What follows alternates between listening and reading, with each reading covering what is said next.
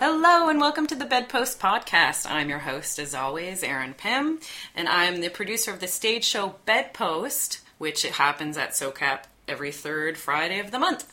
Here at the Bedpost Podcast, I invite guests and performers from the stage show and beyond to come into my new studio bedroom and indulge me in a more in-depth conversation about sex and sexuality. This week, we have a very special guest. She is a playwright. She is an improviser, a sketch writer, a solo performer. Her name is Laura Ann Harris. Woo! Woo! Woot woot! Woot. Woot. How are you doing? I'm great. Yeah, I'm great. I've had a great weekend. My husband is in town, so we've had like a lovely weekend together. And Does he lives elsewhere? He does. He lives in Syracuse, New York, doing his master's in speech language pathology. So Wow. So long distance relationship. Yeah, which is ironically how we started, because he was living in Boston doing his undergrad when I was here in Toronto. So the first year and a half of our relationship anyway was long distance. So it's kind of sprung back into that after we've gotten married. And but I'm awaiting like a visa to go down there. So I'm just kind of waiting on that. Right. Yeah. How do you get in contact with each other? Do you Skype or do you FaceTime, that sort of thing? Skype, Hangouts. Yeah. WhatsApp. Everything. Yeah. It's funny because, like, you know, if you think about it, 10 years ago, it would be almost like it would just be phone, right? But now it's so great because you can just text each other on WhatsApp. You can do video chats. It's kind of a new era for long distance relationships. Totally. Yeah. Oh my God. Yeah. One of the things that is so cool, a new thing that's happening with sex toys, is that there are apps now that you can have a long distance relationship, and like one partner can have the remote, or just on the phone now there's an app and they can control the sex toy of a person across the globe. Wow. It's crazy. We Vibe has that. That's intriguing. It's crazy, right? That's so crazy. So can you imagine you can have like phone sex or Skype sex, right? Like, you know, with your partner across the globe. Yeah. Like interactive. Like with a toy. Yeah. Yeah, that's insane. I've like not heard that at all. Oh, but yeah. I'll probably have to look that up now. Yeah, now look it up. It sounds like I would recommend it. I had a great weekend because it was Pride. Yeah. The weekend we're recording this, obviously, not the one you're listening to, most likely. But it was Pride weekend. I got my boobies out. Yeah. We saw. I wore all my tassels and pasties this weekend, which was fun. We watched the parade. Orange is the New Black was in the parade. Yes! We're that like, was so Pussy! great. Pussy! We were trying to get her attention so hard. She's too busy grinding on the creator of the show, who she's dating. Oh, is she dating the creator? Last I knew, yeah. Because I love her, like that character. I love that character. Me too. So hard. So, you know, I was probably just Googling pictures of her at some point. Yeah. Yeah. and found that out, that she's dating the creator. That's so interesting. Wow. I only assumed that was the creator because she looked exactly like the lead character that she's written herself. Mm-hmm. Right. You know, like an autobiographical type thing. Oh. And they were just grinding on each other a lot. So I'm like, that must be the creator. Wow. Okay. Insider baseball. I'm going to definitely look this up later. Oh, right? That's so great. Yes. That's awesome. Yeah, she's a great character. Justin Trudeau is in the parade. That was cool. That was first prime minister to ever be in the Pride parade. Totally That's awesome. so progressive and wonderful. Yeah, and he was just surrounded by his security people. Mm-hmm. Oh, yeah? Okay. Apparently, we were just he like, beautiful, Justin! by the way. Yeah. Justin! Yeah. He looked really hot, actually. He looked good. He had, like, that beautiful, like, pinkish shirt. Like a salmon shirt. Ugh.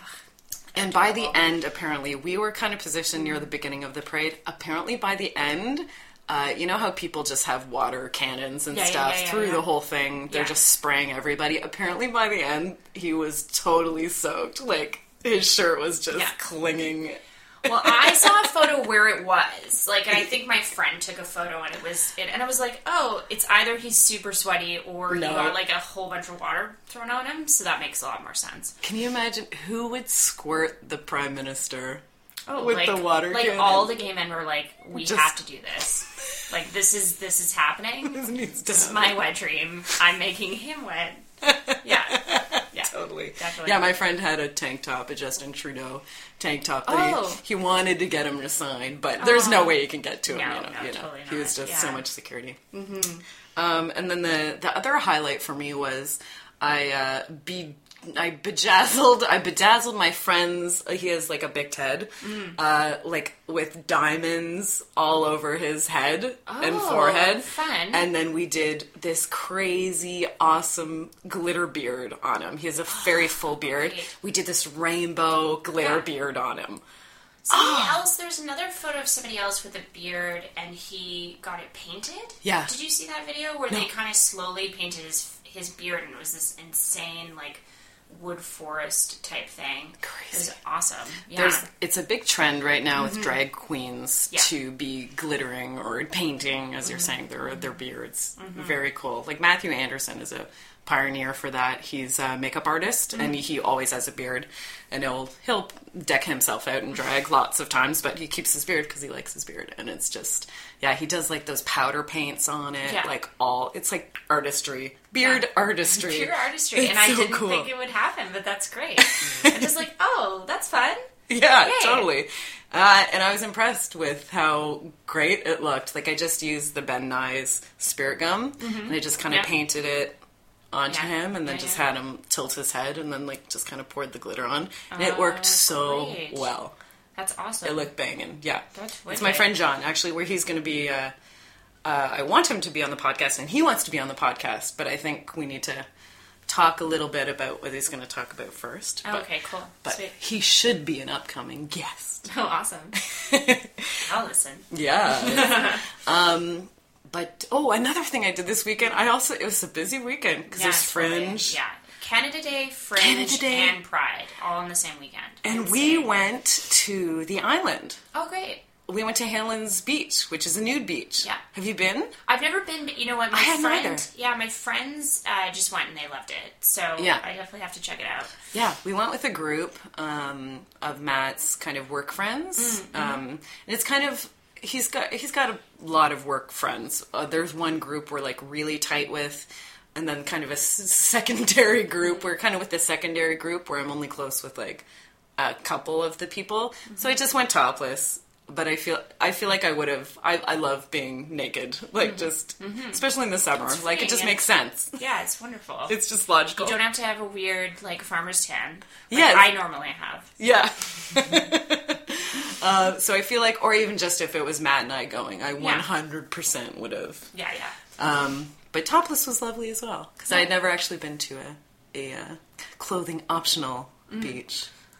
There are a couple on the West Coast because I'm from Victoria. There's Yeah. one that is pretty famous, and I believe there's hot springs there too, or sort of like pothole kind of springs, and it's really nice. Very and then cool. there's another one called Wreck Beach in Vancouver, which is infamous because, I mean, obviously it's a nudist beach, but also because they do this beautiful performance every year called Wreck Beach Buto, and they're all naked, all different age groups, painted with white, kind of physical theater piece. Tends to be quite slow, laborious, although kind of becomes contemporary dance-like.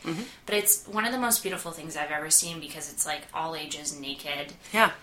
You see their movements. They're swimming in the ocean. It's gorgeous. Yeah, Nice. so highly recommend it for that because it's like one of the most beautiful ways of looking at people's bodies and celebrating them too. Very cool. Yeah. And actually, along those lines, talking about all ages nudists, I ran into Jess Beaulieu. She's a bedpost darling. God, she's amazing. Right? Yeah, isn't she no the worries. best? You can't, come on. Like, Just, honestly. I bow just One constantly. of the Just I'm not funniest worthy. stand-ups ever, Yeah. actually, right now. Yeah. Because she... this is a small joke of hers that I really like, which is She's like, sometimes I feel like I'm going crazy. And she talks about how somebody hit her in the back, and she's like, what? And she just yells behind her, and then she realizes it was her own bag that hit her in the back. It's so good. I laugh so hard at the joke, because it's like something we could all relate to. So she was like, I was just yelling at myself. Oh, it was so good. For her, I find like it's not like, oh, I laughed at so many times during her set. It's like I never stop laughing. You never that's stop. So true. Yeah. So I ran into her, and she's done it a couple times. I don't know if it's annually that her and Natalie do it, but they do sets at a nudist colony. Yes, they did say that. Yeah. So as far as I know, Natalie loves it, but Jess is kind of like, Yeah. She's a little half-seas. Yeah. But yeah, I was just thinking of that, and I was like, I think I would really dig that. Like performing, maybe, like I do burlesque type dances, but just doing like a whole show or like, you know, some other type of performance while being nude and it being non-sexual. Because what she was saying was that part of the show was this young man playing a guitar, just doing kind of a folk music set, and his whole family was there to see him, and he was so excited. You know, it was his first time doing that on stage, playing the guitar. And, you know, he was like, oh, my whole family's here. And everyone looked over and the family all waves. And it's like, it's kids, it's the mom, it's the dad. And it's like, how lovely for this nudist family to come together. Yeah. And we were just kind of saying, well, you know, some people might not get that or understand how it can be non-sexual. Yeah, you know? Totally. And they actually go to great lengths at nudist colonies and stuff like that to take the sexuality out of it. Yeah. Like you can't wear certain pieces of clothing that are sexual. You can't. I think you can't groom in certain ways as well. Like anything that can be misconstrued as sexual, they won't let you do at all. So interesting. Yeah. So, but something you wanted to talk about, Laura. Yeah. You're big into researching sex work. Yeah, definitely. I wrote my first full-length play dealt with sex work in a big way. So is research for the writing of that? Yeah, exactly. I mean, and I guess it all stems from I went to Europe in 2011, and I went to Amsterdam. And so part of our little tour was to go through the red light district. And I found it, very fascinating. You know, there's various women in various sort of kind of forms of sexuality. Like, they're either wearing almost nothing, or, like, this one woman was just sitting on a stool halfway back with a short skirt and, like, a very modest-looking sweater. Just sitting there. And it was really fascinating to me because I thought, oh, okay, that might be all that's needed for some person. Or they want the crazy, boobtastic, you know, nothing. Right. But the fact that there's both in the same world really, really fascinated me. And it also fascinated me about what kind of woman does go into this. And so I thought, okay, I do want to write about this world, I just don't know how. And then I started writing this play, and my dramaturge at the time was just like, you know what, you really need to talk to a sex worker. Like, you need to kind of really get into that side of things. And I said, yes, you're right. So I knew somebody who knew somebody who had a very interesting life, like very, you know, I would say had a hard life, but legitimately found a lot of pleasure and also just, like, stability through sex work. So, talked to her for 3 hours, and it was fascinating. I mean, you know, the misconceptions that you might have. Oh, yeah, there's so many stigmas. Yeah, there's so many stigmas. I mean, one that came up, because she wanted to know exactly what I was trying to go with, and I just said, I really want to know the world. I'm curious to know, you know, what are the pros and cons or whatever. And the interesting thing that she said was like, and I said, you know, there's this misconception that you carry all sorts of STIs, blah, blah, blah. She's like, well, if this isn't working, our vaginal area, then we're not working. So why wouldn't we test ourselves and stay clean and all that sort of stuff? So there's that misconception. And then also, like, I mean, my take on it is more, it's a job, it's a service. it's like any other job. There's good days, there's bad days, there's good clients, there's bad clients. But what is really fascinating to me is that the need for connection is ultimately sometimes overlooked by our society. Like, for example, she had a client in an elderly home who just wanted to talk with her top off. Have this kind of intimate connection with somebody. And yeah, I know a couple sex workers, and they all have those stories where it's like, this person just wanted to talk. Yeah.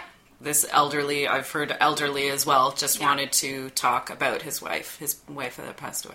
Yeah. Stuff like that. So really humanizes the work and the clients that indulge in this sort of work. Definitely. It definitely humanizes the clients for me. I mean, like, obviously, she said the majority of people just want to have sex. Sure. I'm like, yes, okay. I get it. Yeah. And, but, you know, there's also a client that's, I'm trying to think of what he was, actually. Was he a quadriplegic, or was he... I can't remember the circumstances. He obviously had mobility issues. Right. And through his care worker, actually called this woman to come in and to give him his first time, because it wasn't going to happen otherwise, unfortunately. And he kind of, the caretaker was like, I'm really not supposed to do this, but he's 18, and he's never probably going to have sex. And, you know, she was really honored by that. And I mean... Yeah, I listened to Andrew Gurza's podcast, which is called Deliciously Disabled. Oh, and interesting. He's got a lot to say about sex work, and just talking along those lines that the one thing that bothers him with, like, disabled people employing sex workers, it's like the martyrdom of the sex worker to be with a disabled person. He can't stand that. No, totally, and I totally get it. Yeah. I mean, and part of there's another documentary called The Scarlet Road that I watched from Australia. Yeah, it's very interesting. What's that about? That is about sex workers who work with the disabled. Cool. So very cool. And because Australia's laws are somewhat different, I'm speaking more to, I think it's New Wales? Oh my goodness, I can't remember the region, but one province of Australia where it is legal, and I believe they just have like really good laws in terms of where you do it, and obviously indoors is fine, all that sort of stuff. It just has to be like away from other communities. Now I could be mixing that up with New Zealand, because New Zealand's laws I know a lot about, and they're great. They're, I think it's just decriminalized, and it's just like you can't be near a school or a church or whatever, but you can run your own business and everything's all good. But in any event, this documentary, so she mostly worked with people with mobility issues who just actually, it was like almost like touch therapy in a lot of ways. I've heard of that, Yeah, so, I mean, I get it. I totally understand that point of view too. And I think it just depends on the client, of course. Like, case by case basis. Case by case basis, of course. Like, yes, obviously we want people with disabilities to have relationships and fulfilling partnerships. But there's some clients who know that might not be a possibility for them, unfortunately. Or at that time. At that time, exactly. So this is sort of just to fill in for that. And they made that very clear in the documentary. Like, they know that they're not in a relationship. This is a service. And like anyone, I think it's important to say, anyone that thinks it won't happen for them at that time and can't happen for them at that time. You know? Yeah. Or like with able-bodied people, I'm more talking about that it's not that they're paying for the sex, it's they're paying for the ability to walk away after. Yeah. And not have to, do all the relationship-y type stuff. Exactly. They're paying to walk away. Exactly. And not think of it again. Yeah, exactly. And I mean, in my play, I sort of, I describe sex work as, it is a job, it's a service. The sex worker character in my play sees it as that. She likes connecting with men in this way, but also likes the fact that it's monetary, it's for a short amount of time, and then they walk away.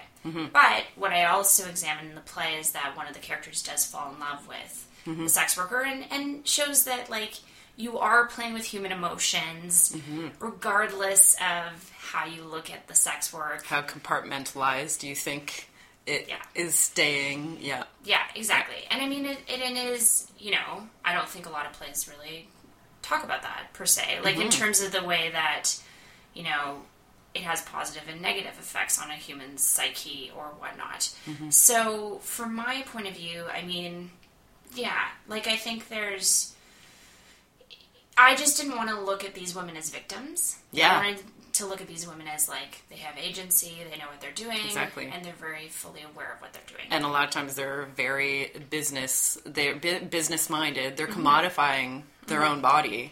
Yeah. They know what's going on. They're often very intelligent. Yeah, definitely. I mean, and certainly when I was looking at statistics, I didn't realize that it's a pretty low percent of street sex workers, actually. I think it's street? In terms of prostitutes that are on the street who are doing it for their survival most of the time. Yeah, that's the unfortunately, that's the lowest percentage of sex workers, exactly, but that's the most visible. Yeah. And the most targeted. And people think when they think sex work, that's what they think. Exactly. But that is such a small portion of sex work. I think it's 10% actually in Canada. Yeah. If my statistic is still up to date. Yeah.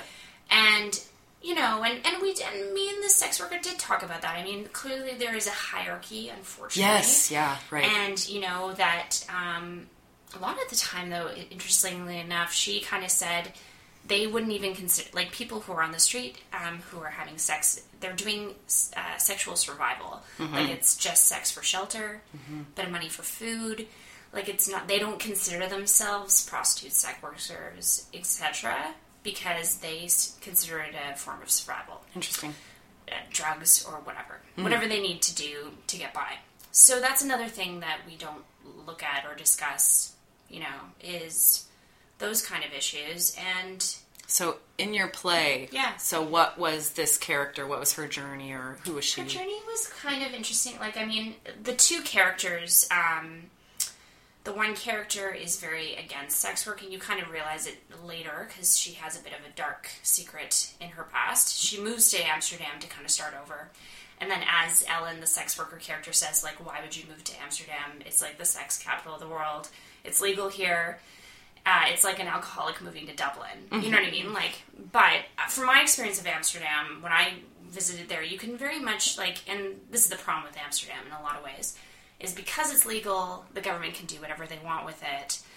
So they can start to genderify that community, unfortunately. So it is kind of it's not as vibrant as it once was, unfortunately.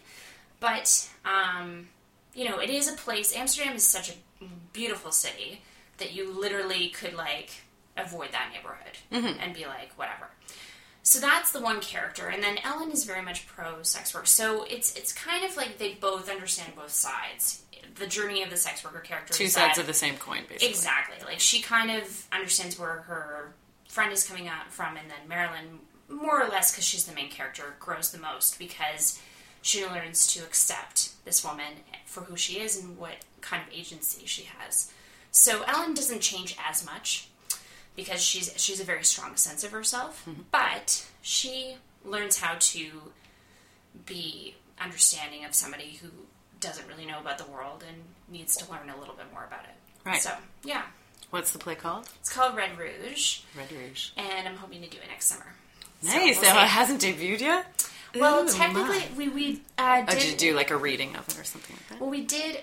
It has a very funny history. We went to Bangkok, Thailand, and did a workshop production of it there, which is crazy. It was great. And very well received. And then we did a workshop production of it last year at the Storefront Theater. Very nice. Which was very much like a workshop. It was just 3 performances. And out of that workshop, I've done a brand new draft. So... Yeah, so I'm excited about it. I still think it's very important to talk about. And, when you go to Fringe and you're you know what, I really would like to see my play. Yes, so that's I know. what I want to do. Did you apply, or it wasn't in... I didn't apply this year just because I kind of was you know what, I'm just going to hold off this year. But I will apply next year. Good for you. Yeah. I think we're at halftime already, Laura. Great. Awesome. Dang, girl. We're going to take a very quick break, and we'll be right back with Laura Ann Harris.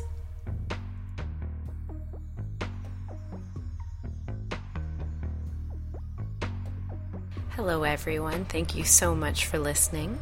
If you haven't seen it yet, please check out erinserotica.com, my personal blog where you'll find over 100 erotic teasers.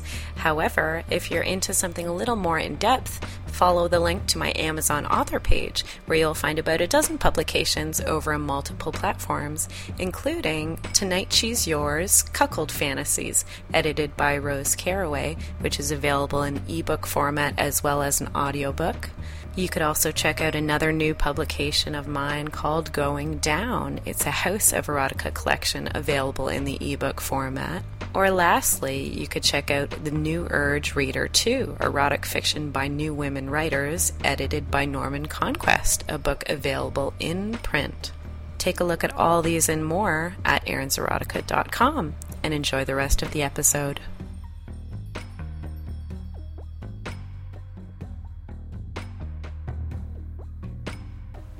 And we are back with Lauren Harris. Yes. Around too many gay men this weekend saying yas just constantly. Yas. Just so much yas.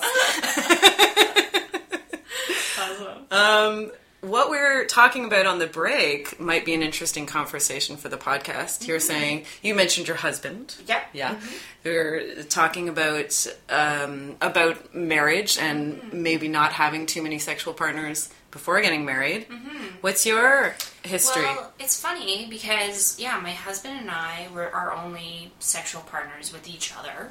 That's fascinating. I think part of it had to do with, I dated a lot, I would say I dated a lot in university. Mm-hmm. And to the point where my friends called, I got an award at the end of my 4th year of theater school for the Man Eater Award, which doesn't actually make any sense. It's just funny. Because I dated a lot of guys. Right. And it was you may be presented as somebody that, had some casual sex. Yeah, but not at all. But so my favorite story about that is I dated a guy named Michael Jordan, which is hilarious, right? Although also very tall. So I guess similar build. But it's just that kind of stuff. My friends just found it really hilarious how many guys I dated, but they were kind of all duds, to be honest. Oh. Yeah. I mean, Michael Jordan, let's just Michael he Jordan. Was really, Please really, always say his first and last name. I have to. Come on. He was very attractive, but just didn't go anywhere. Right.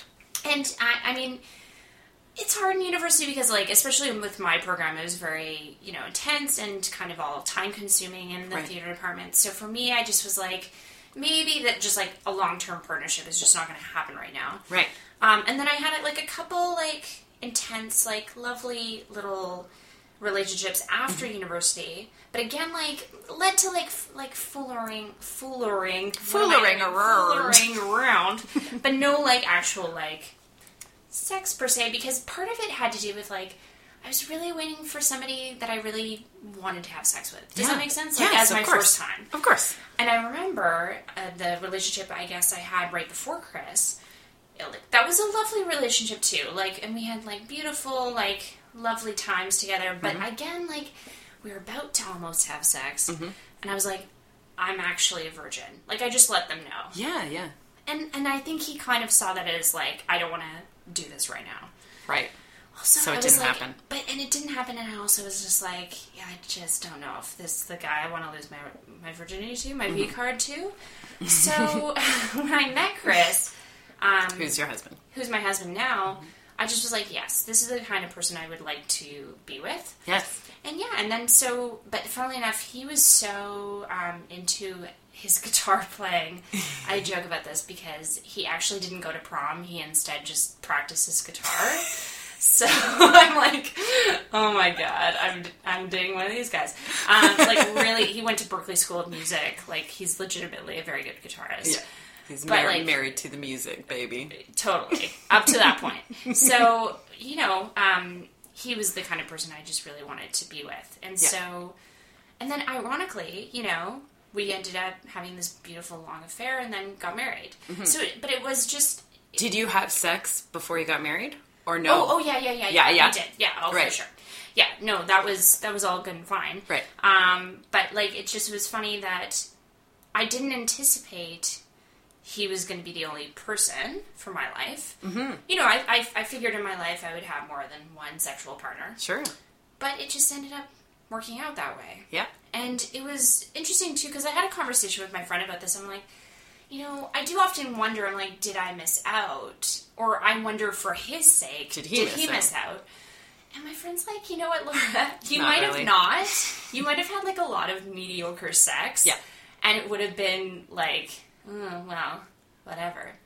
And not to say, like, I mean, obviously it took time for us to understand each other sexually. As it does with any new partner. But, you know, it's like, okay, yeah, this is good. You know, if this is good, then I don't need to feel like I'm missing out from somebody else. Yeah. But it's interesting though, because like I've known a couple people who've had a similar thing. Yeah. And it's just like, no, we just this is my only sexual partner. And yeah. There you go. Yeah. And it's monogamous, I'm only assuming. Oh, and yeah, going to stay for sure. Monogamous. Yeah. Yeah. Yeah. I mean, yeah. who knows? When I'm 55, I'll be like, all bets are off. No, yeah. No. New rules, New rules, baby. But no, I have to say, like, I don't have any reason for it not to be monogamous. Yeah. You know, obviously. So, yeah. But I totally understand other people's needs in different ways. And I mean, I've known people who are very open sexually. Mm-hmm. Sometimes it works, sometimes it doesn't. But yeah, but no judgment. Yeah, totally. Yeah. Awesome. Yeah. Great. But it's just funny, because and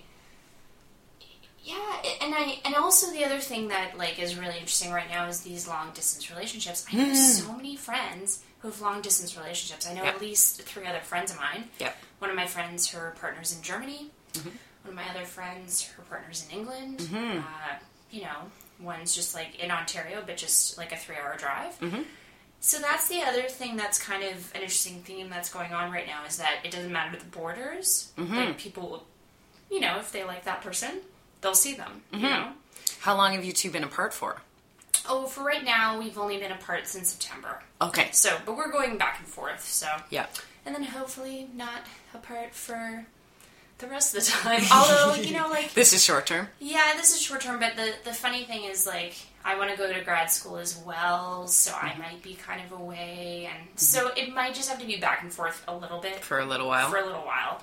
But we're fine with that. I mean, Chris needs to kind of, like, finish his school, then also, you know, like, he needs to get a job. Like, there's all, like, these little things. So many things to consider. Totally. But I think if you have a solid foundation of a relationship, you can make anything work. Oh, yeah. And the thing that I find really interesting is that, like, you know, it's horrible for people right now in the dating scene. I have to say, like, I would not want to be there right now. Yeah. You know, and you're just like, and I hate to pinpoint on the guys, but I'm just going to, because I only know the females, like, perspective. Yes. And it's just like, guys, get it together, like, really. Yeah. Like, they make the lamest excuses. Yeah. And I just kind of want them to man up a little bit and be like, you know what, I'm just not feeling this, you know. But woman up, yeah. Yeah. Men need to woman up. Woman up, yeah, exactly. And it's just like, yeah, just say what you're feeling, then move on. Like, I mean, it's just... this ghosting or whatever is going on, like, I'm just like, okay, you know what? You're dealing with a person. You're dealing with another person. Yeah. Give them the same respect to, you know, be communicative with them to say... And I'm just like, I don't know what to tell my friends anymore about guys. Like, I'm just like, well, better luck next time. I'm so happy with my husband.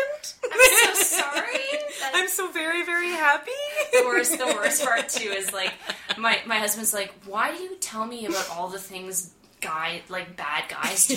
Like, I'm not a bad guy. And I'm like, I know. But I'm just letting you know that if you ever were, the penis will come off. It will be off. It will just be like, oops. You'll wake up one morning and it will not be there. That's such an evil laugh. Yeah. The evilest. Yeah, so it's just, I really feel for people right now, because I think it's just, like, an actual jungle out there. Yeah. And it's funny because the people who've had long distance relationships are doing actually much better. Yeah. So I don't... Than your Toronto girls. Yeah, dating in just Toronto. Like, what? Yeah. How is this? What? I don't get this. I think, like, in Toronto, it's so much as a jungle, as you're saying, is because there's so many people. Yeah. And it's, like, disposable. Yes. People are just disposable. It's dessert every 5 meals. Yes. You know what I mean? Yeah. Yeah. Like, I think that's part of it, too. Yeah. Yeah. And, there's just there's no time. There's so many people to see. And it's like, well, if this doesn't work out, great. There's 100 other people I could contact. Yeah. Within the vicinity. And then there's all these dating apps, which are like... Which don't help, like, connecting with people and having a real person-to-person, interpersonal connection. No, I mean, the first month that I was in Toronto, I was on a dating site. Oh, yeah? What was it called again? It was, eHarmony. Yeah.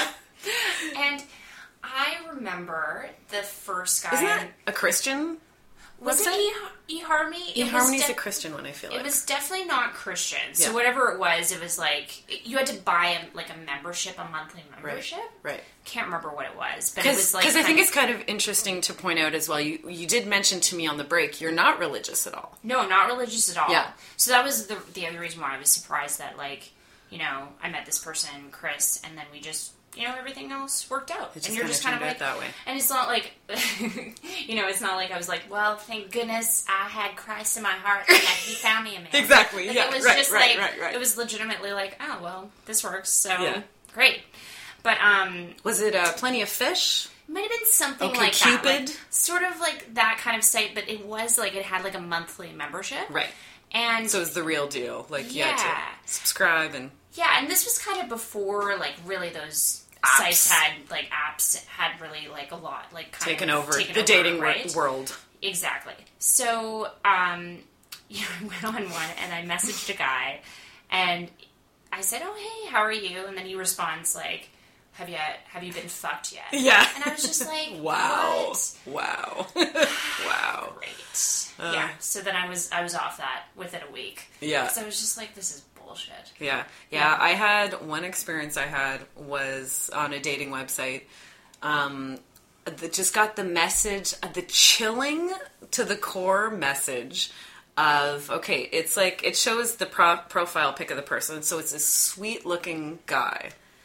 And the message is, do you like really deep and rough anal? And I was like, that's fucking chilling. Like, that's obviously a troll of some, like, trying to play some games with somebody, like, hoping they message back. Right.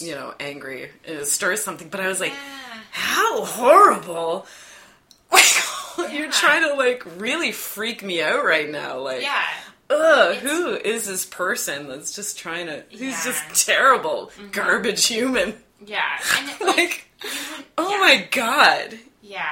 Yeah. It's like, that kind of stuff is like, 8th date conversation. I do like really rough and deep anal. Just so you know, I do.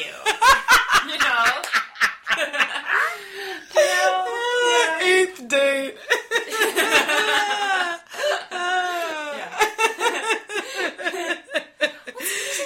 Actually, I had a really long conversation with my partner and with a friend of ours about, like, sexual fetishes, and one was really fun. I found it really hilarious. People who like monsters crushing on things. Yeah, crushing fetish. Yeah, and then they wear the little slippers and they have like a Monster Godzilla. slippers? Yeah, but then it crushes, like it makes a crushing sound underneath Like, their feet. yeah. Yeah.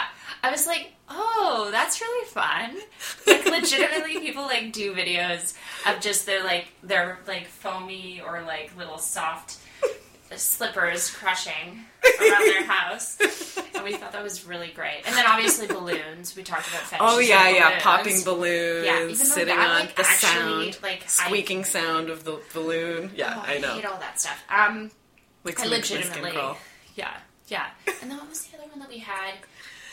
Well, I mean, obviously, I saw this film called Tickled. Did you see that at Hot Docs? No. Oh, so good. I highly recommend it. I actually interviewed the director for an online magazine I write for. Yeah. But that was all about a tickling fetish, in a sense. Although it's considered a competitive tickling league.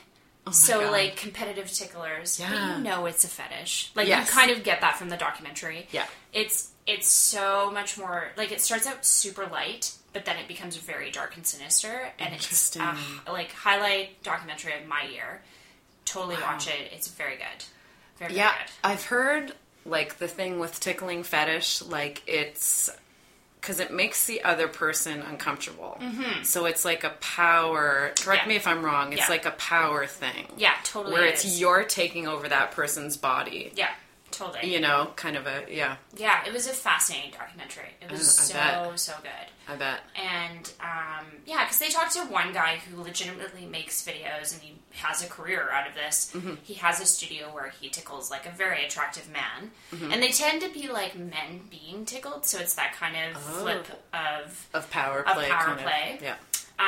Although you don't see the person who's tickling in his videos, I don't believe. Okay. Like, you just see the person being tickled. Yeah. With various toys. Yes. And I have some feather ticklers up there. Oh, do you? Courtesy of Red Tent Sisters. They're going to be given away at some point.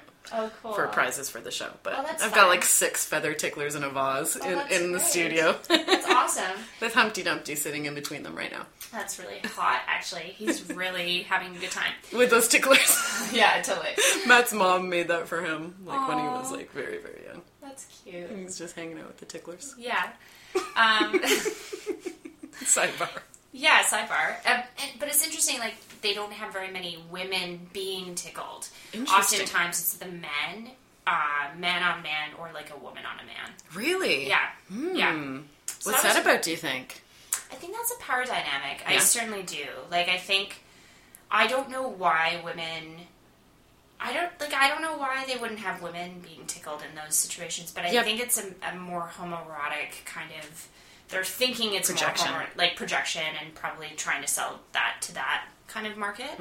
Because usually, for the most part, I mean, there are lots of Dom type videos where women are in the have the upper hand sexually, but I feel like women are more often than not portrayed in a submissive light, especially in I would say in pornography. I would say, like.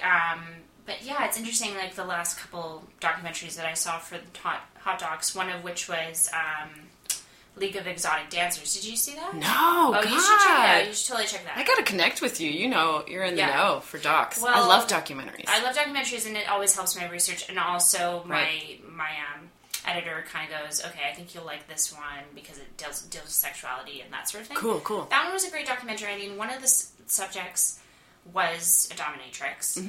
And just seeing her work was really interesting, and I'm,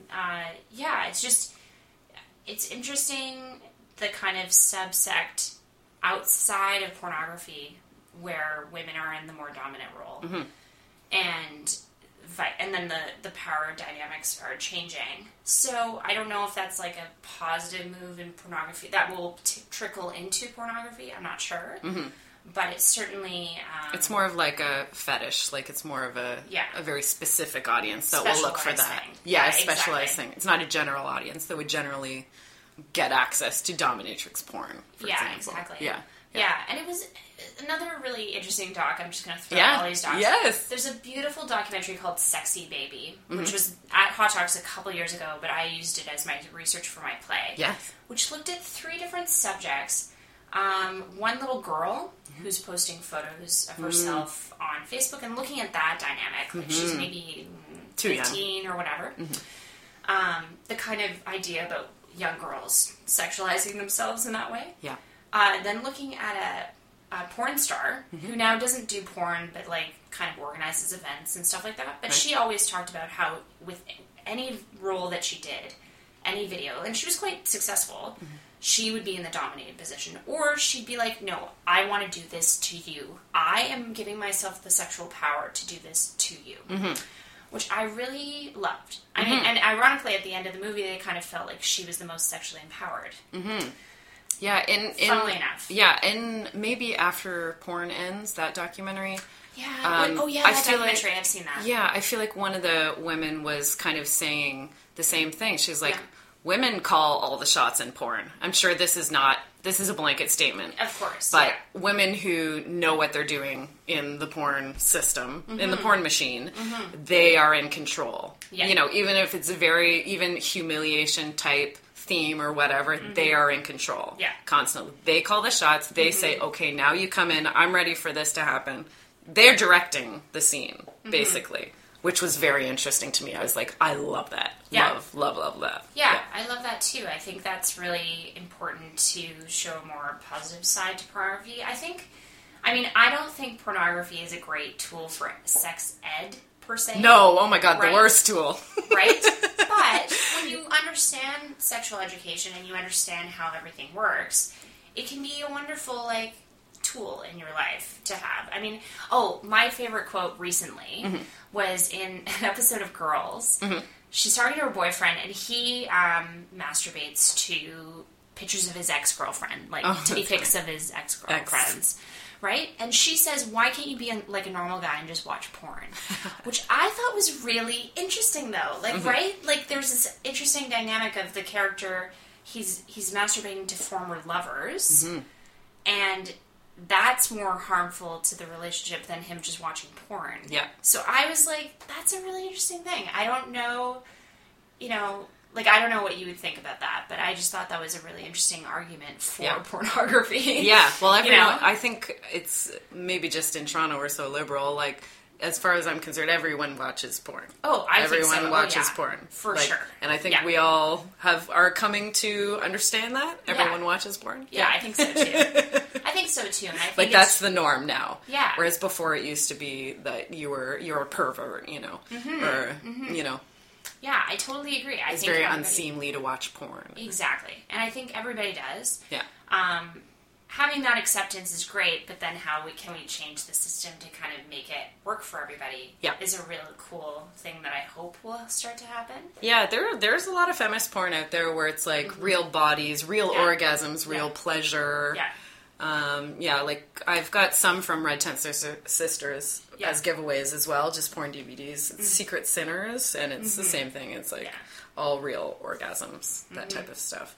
So that would kind of evolve this idea that porn is terrible for sex education for young people to watch, because it's going to warp their mind of what, pleasurable sex should be. Exactly. More stuff like this where it's actual real bodies, a real vulva, you're seeing real boobs, and seeing somebody actually getting pleasured. Yeah. Totally. Yeah. No, I totally agree. Yeah.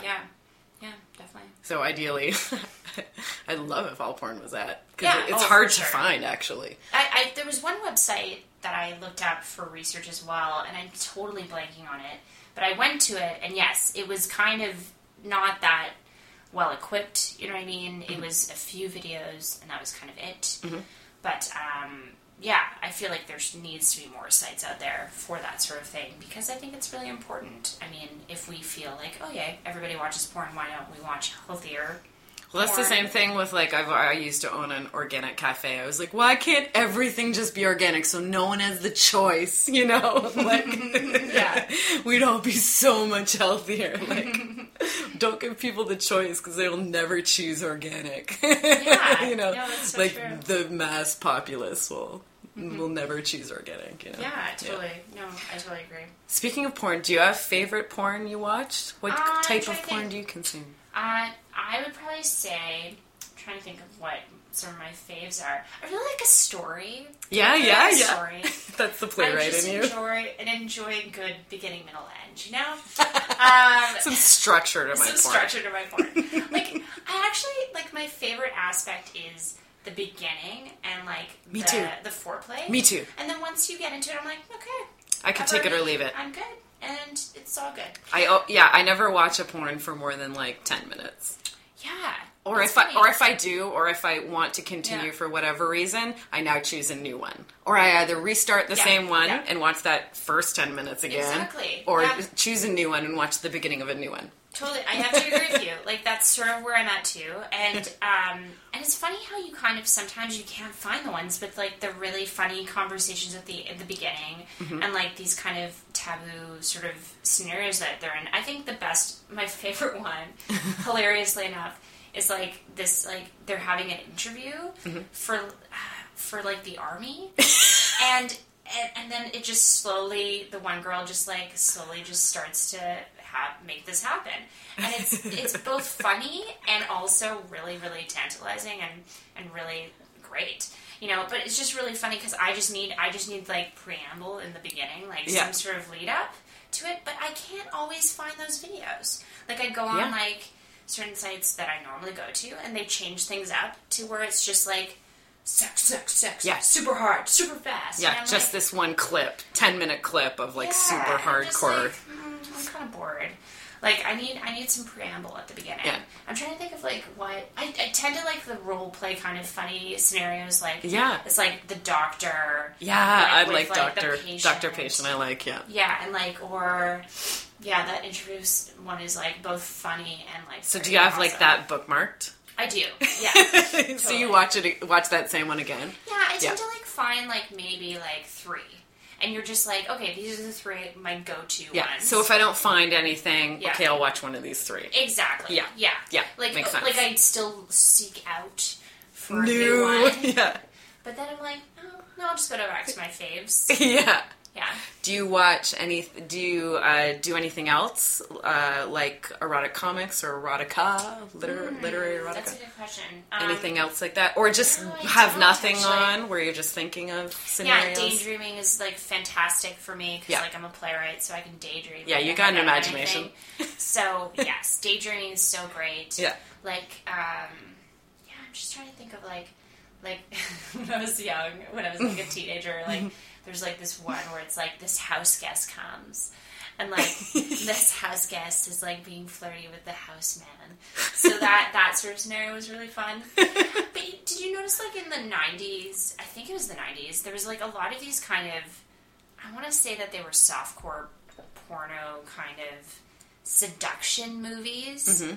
They weren't really considered porn per se, but they were kind of like these crazy movies, almost like what's that Glenn Close movie, Fatal Attraction, in a way. Yeah, so it was like the 90s was like full of those movies where it was like sexually themed movies. Themed movies where the sexual, and this is like a bad thing, but the sexual person ended up being fucking crazy. Yes. And they were like, okay, we're gonna kill you now. Yeah. Kind of thing. Which was terrible, right? But like, those movies are really fun because they would, like, seduce the husband or whatever. Like, that sort of thing. Yes. I can't even remember what they were called, but There's a genre that there was a specifically... genre specifically, and I feel like it was only in the 90s. Yeah. And there was, like, a newer version of that kind of theme recently, and I totally am blanking on the title, but it was, there were a couple, actually. Like, there was, like, a Jennifer Lopez film. Do you remember the one? It was called The Neighbor or whatever. Okay, no. It was recent, actually. Yeah. It was like maybe maybe a year ago. But it's like the neighbor seduces Jennifer Lopez, but then he ends up being freaking crazy. Right. Yeah, it was super funny. I feel like that's probably a popular theme in like thrillers. Yeah. Like psychological thrillers. Yeah. Like erotic thriller. Is that what it's called? Yeah, I guess is that the genre? I think it would be erotic thriller, I would say. Erotic thriller. Yeah. So funny. But then they just become crazy, and then they murder everybody. Yes. And you're just like, well, I don't know if that's that accurate. I like the first half of this. The first half of this is great. Just like my porns. I just like the first part. The first part, and I'm just not going to watch the murders happen. I'm just going to, like, hold off on the murder. Did you have a movie that you found very erotic, like growing up? Like, it doesn't even need to be sexually themed, but something that just got your mind going. What was really big? And, like, I mean, the Spice Girls were big, but that didn't awaken me sexually, per se. If You Want to Be My Lover? No? Didn't do anything for you? You know what's hilarious? My husband thought Two Become One. That song is very sexual. Yes. And about safe sex. Is it about safe sex? Yeah, put it on. Like, we kind of, my friend deciphered that it was like... Dissected it? Yeah, put on a condom, you know. Whoa. So there's a bit of, like subliminal, like... Yeah. tones, safe sex tones. Safe sex tones, and... But my husband thought that was a mock song. Like, he thought it wasn't a real song. A parody? Yeah, he thought, because he had heard a parodied version of it, and he thought it was hilarious. And I was like, no, actually... No, that's a real song by the Spice Girls. Sorry, that's a real song. Sorry, Spice Girls. Oh, it was so funny when he discovered that. That was so funny. Oh my god. Yeah. Love it. Yeah. Laura, that brings us just about at time. So great. This was fantastic. Oh, it's been so nice. About sex. Right? Douglas Sirks. I love to have you so much. It was great. Thank you. Is there anything you want to let our listeners know about that's coming up for you? I'm doing your bedpost show on the 15th. Yes! You're telling a real life story. Real life story. Yes. This will be great. Great. I'm trying to think of what else is going on. I see you on SoCap a lot. Yeah, I'm probably going to be around there doing their Monday night shows, which should be great. Yeah, kind of a late summer, but I'm mostly working on a couple new projects, so that's it, really. Very exciting. We'll look forward to those in the future. Okay, great. Everyone, I'm Erin Pym. This has been Lauren Harris, and this has been the Bedpost Podcast. If you want to find out more about the Bedpost Podcast and the Bedpost Stage Show, go to facebook.com/bedposterotica. If you would like to see over 100 erotic teasers, go to my website, erinserotica.com. If you want something more in depth, follow the link to my Amazon author page. Also, the music that you see on this podcast is all original and produced entirely by Stephanie Copeland. If you want to know more about her and her music, go to stephcopelandmusic.com.